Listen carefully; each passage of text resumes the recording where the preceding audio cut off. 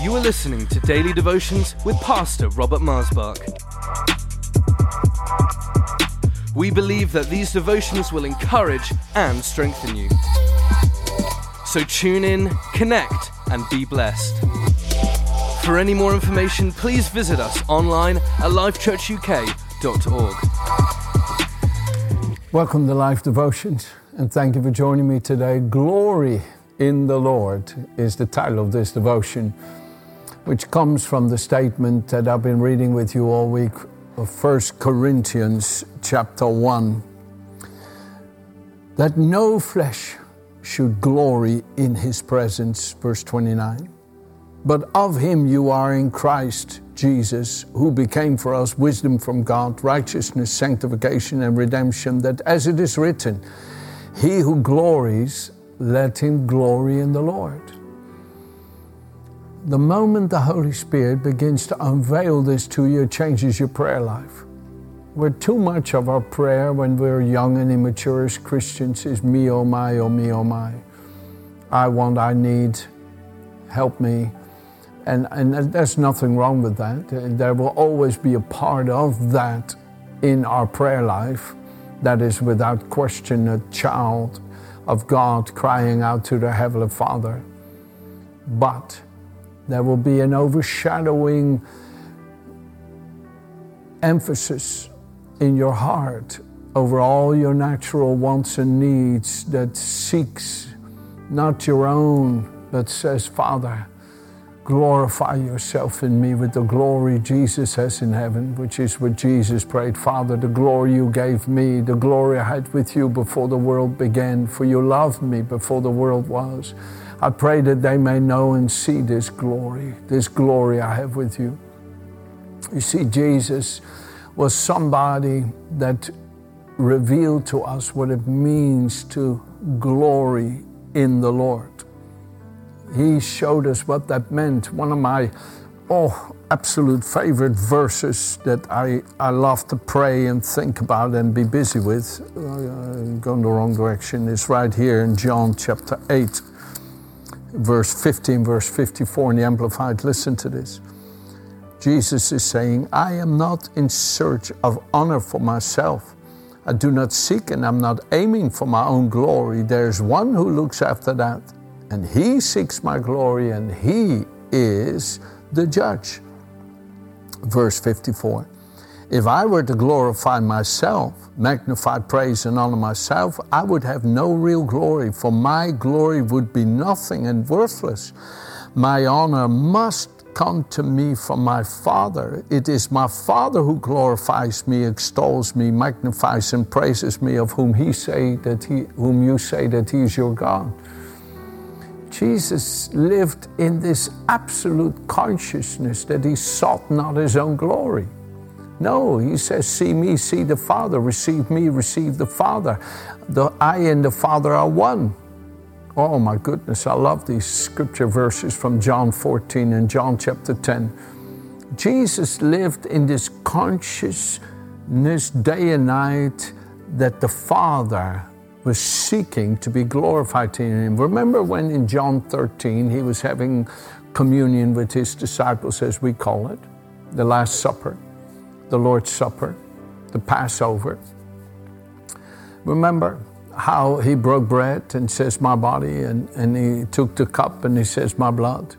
And then Peter said to John, who was laying up against Jesus, ask the Master, who is the one who will betray him? And Jesus said, the one with whom I will dip the bread.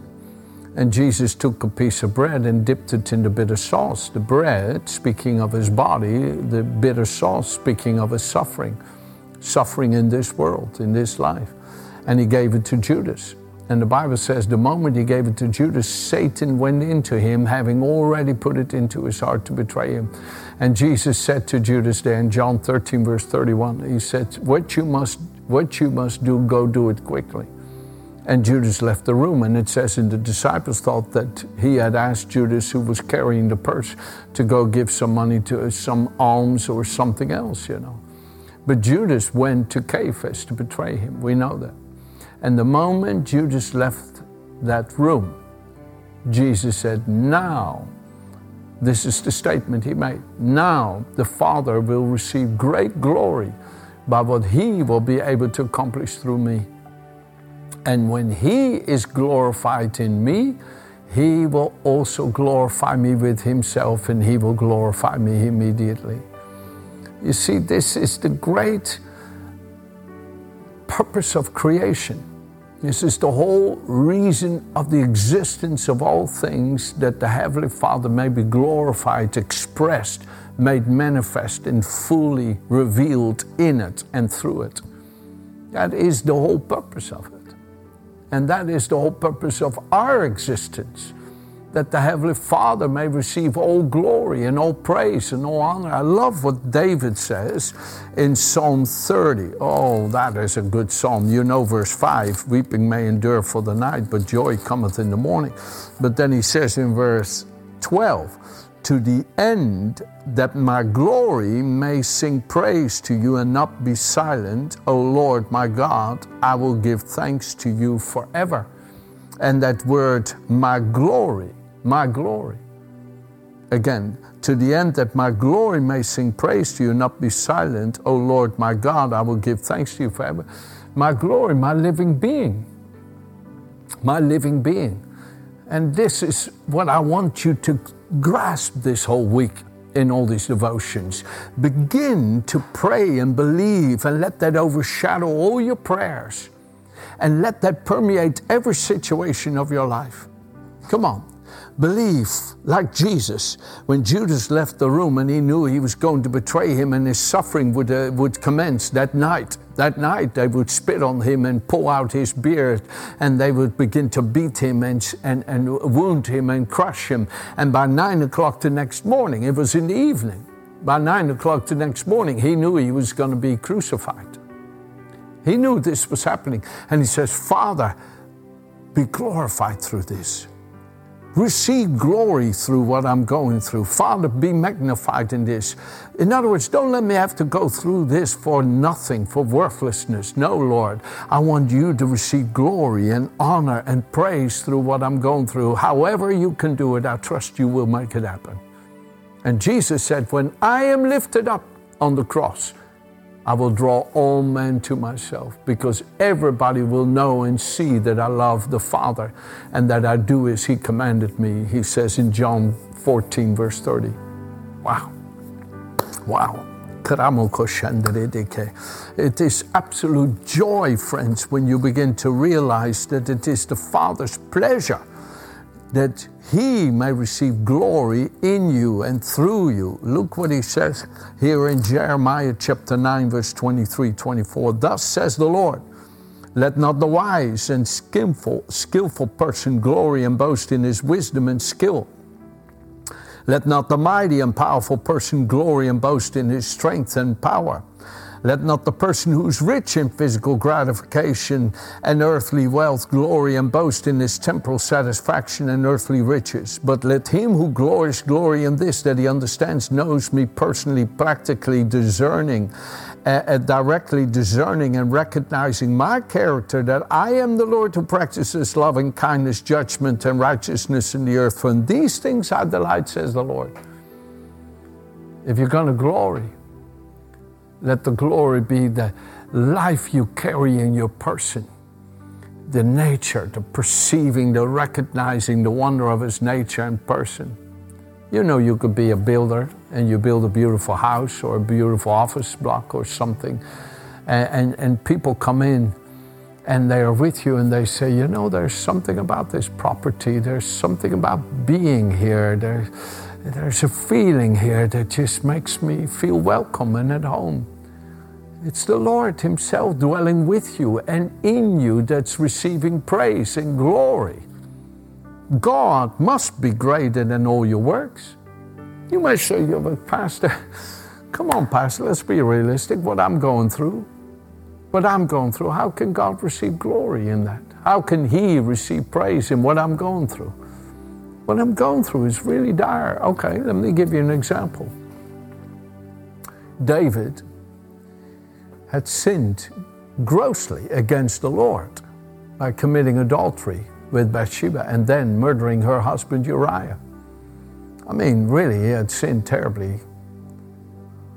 And his own son, Absalom, came with Joab, the head of the army, and everybody.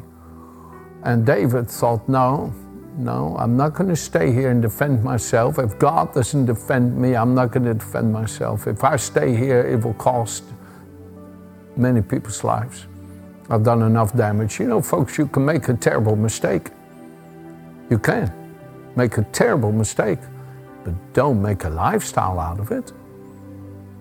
Don't make a lifestyle. If you blew it, your walk of integrity with God, and you slept with somebody, that's one thing, but to go live together, that's another thing. No. Get married before you live together. Do things right in God's sight. Repent from mistakes. And do things right in God's sight. And unashamedly, I say this to you. Absolutely. You can make a mistake, but don't make a lifestyle out of it. And here David didn't make a lifestyle. He turned away from it. He repented. And here Absalom is coming. And David is leaving with his whole entourage out of Jerusalem. And there's this man throwing muck and dirt and cursing him constantly. And David is walking out and this muck is thrown on him and this man is cursing him. How can God receive glory through that? Come on. How can God receive glory? But guess what David said? Look at it. I'll read it to you right here. It's in chapter 3 of the Psalms. Verse 1, listen. Lord, how they have increased who trouble me. Many are they who rise up against me. Many are they who say of me, there is no help for him in God. But you, O Lord, are a shield for me, my glory, and the one who lifts up my head. Wow. But you, O Lord, are a shield for me, my glory, and the one who lifts up my head. The Lord himself is your glory. You could be in the hospital. I remember we were at the Lewisham Hospital and Virginia had given birth in the Chatham Hospital for our daughter Gabriella, but then they couldn't help us there, so they took us to the Lewisham Hospital, after which we went to the Great Ormond Street Hospital in London. But we were in that Lewisham Hospital just for one night. They took us there in the evening, and then the next morning we went to the Great Ormond Street Hospital.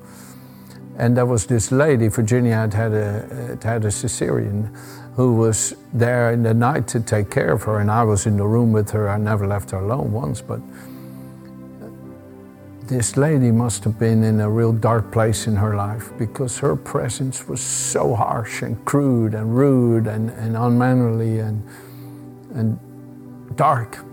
And when her shift ended at 7 o'clock in the morning and she left, Virginia looked at me and tears began to fill her eyes, and she said, darling, it's so dark, I can't see anything. And instantly I felt the Spirit of Christ come up in me, and I said, Satan, how dare you be in this room? You have no part in this. Leave in the name of Jesus. And I lifted my hands to give praise to Jesus, and the heaven opened, and Virginia got a vision of heaven with the host of saints at the throne of grace crying out, worthy is the Lamb. And she said to me, I see the inheritance before the throne. And the Lord Jesus spoke to Virginia and said, ask. And she said, Lord, ask for the new generation. She didn't ask for Gabriella. She asked for the new generation, that they would set their affections upon the Lord. And that was 1998. And then a visitation came upon Virginia for many, many months, where she would spend here hours every day in prayer, praying for the new generation. And she's continued that ever since. Every week she prays with a group for the new generation around the world. And I believe that we're going to see a phenomenal revival bust loose upon the earth in this day. I believe we're to be a part of it. But you see, friends, you can be in a place that can be quite dark and difficult and painful, where there can be, naturally speaking, many questions, because Gabriella passed away some days later, 11 days after she was born. But I tell you, the glory of the Lord was all over us. And I'll close with that phenomenal scripture that you all know from Isaiah chapter 60. Isaiah chapter 60. Arise, shine, for your light, Christ, He is our light of life, has come. And the glory of the Lord is risen upon you. For behold, the darkness shall cover the earth, and deep darkness the people. But the Lord will arise over you, and His glory will be seen upon you. Wow. Come on. Let the Lord be your glory.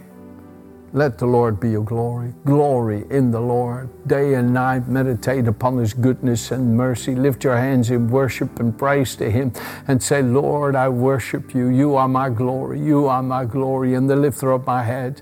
Lord, You are my glory, and you worship the Lord, and the Holy Ghost will come and bear witness with your spirit that the Lord Himself is your glory, and He will clothe you with garments white as snow and make your face radiant even in the midst of the darkest times of your life, and you will see the Lord carry you through to victory in Jesus' name. Amen. Have a good day.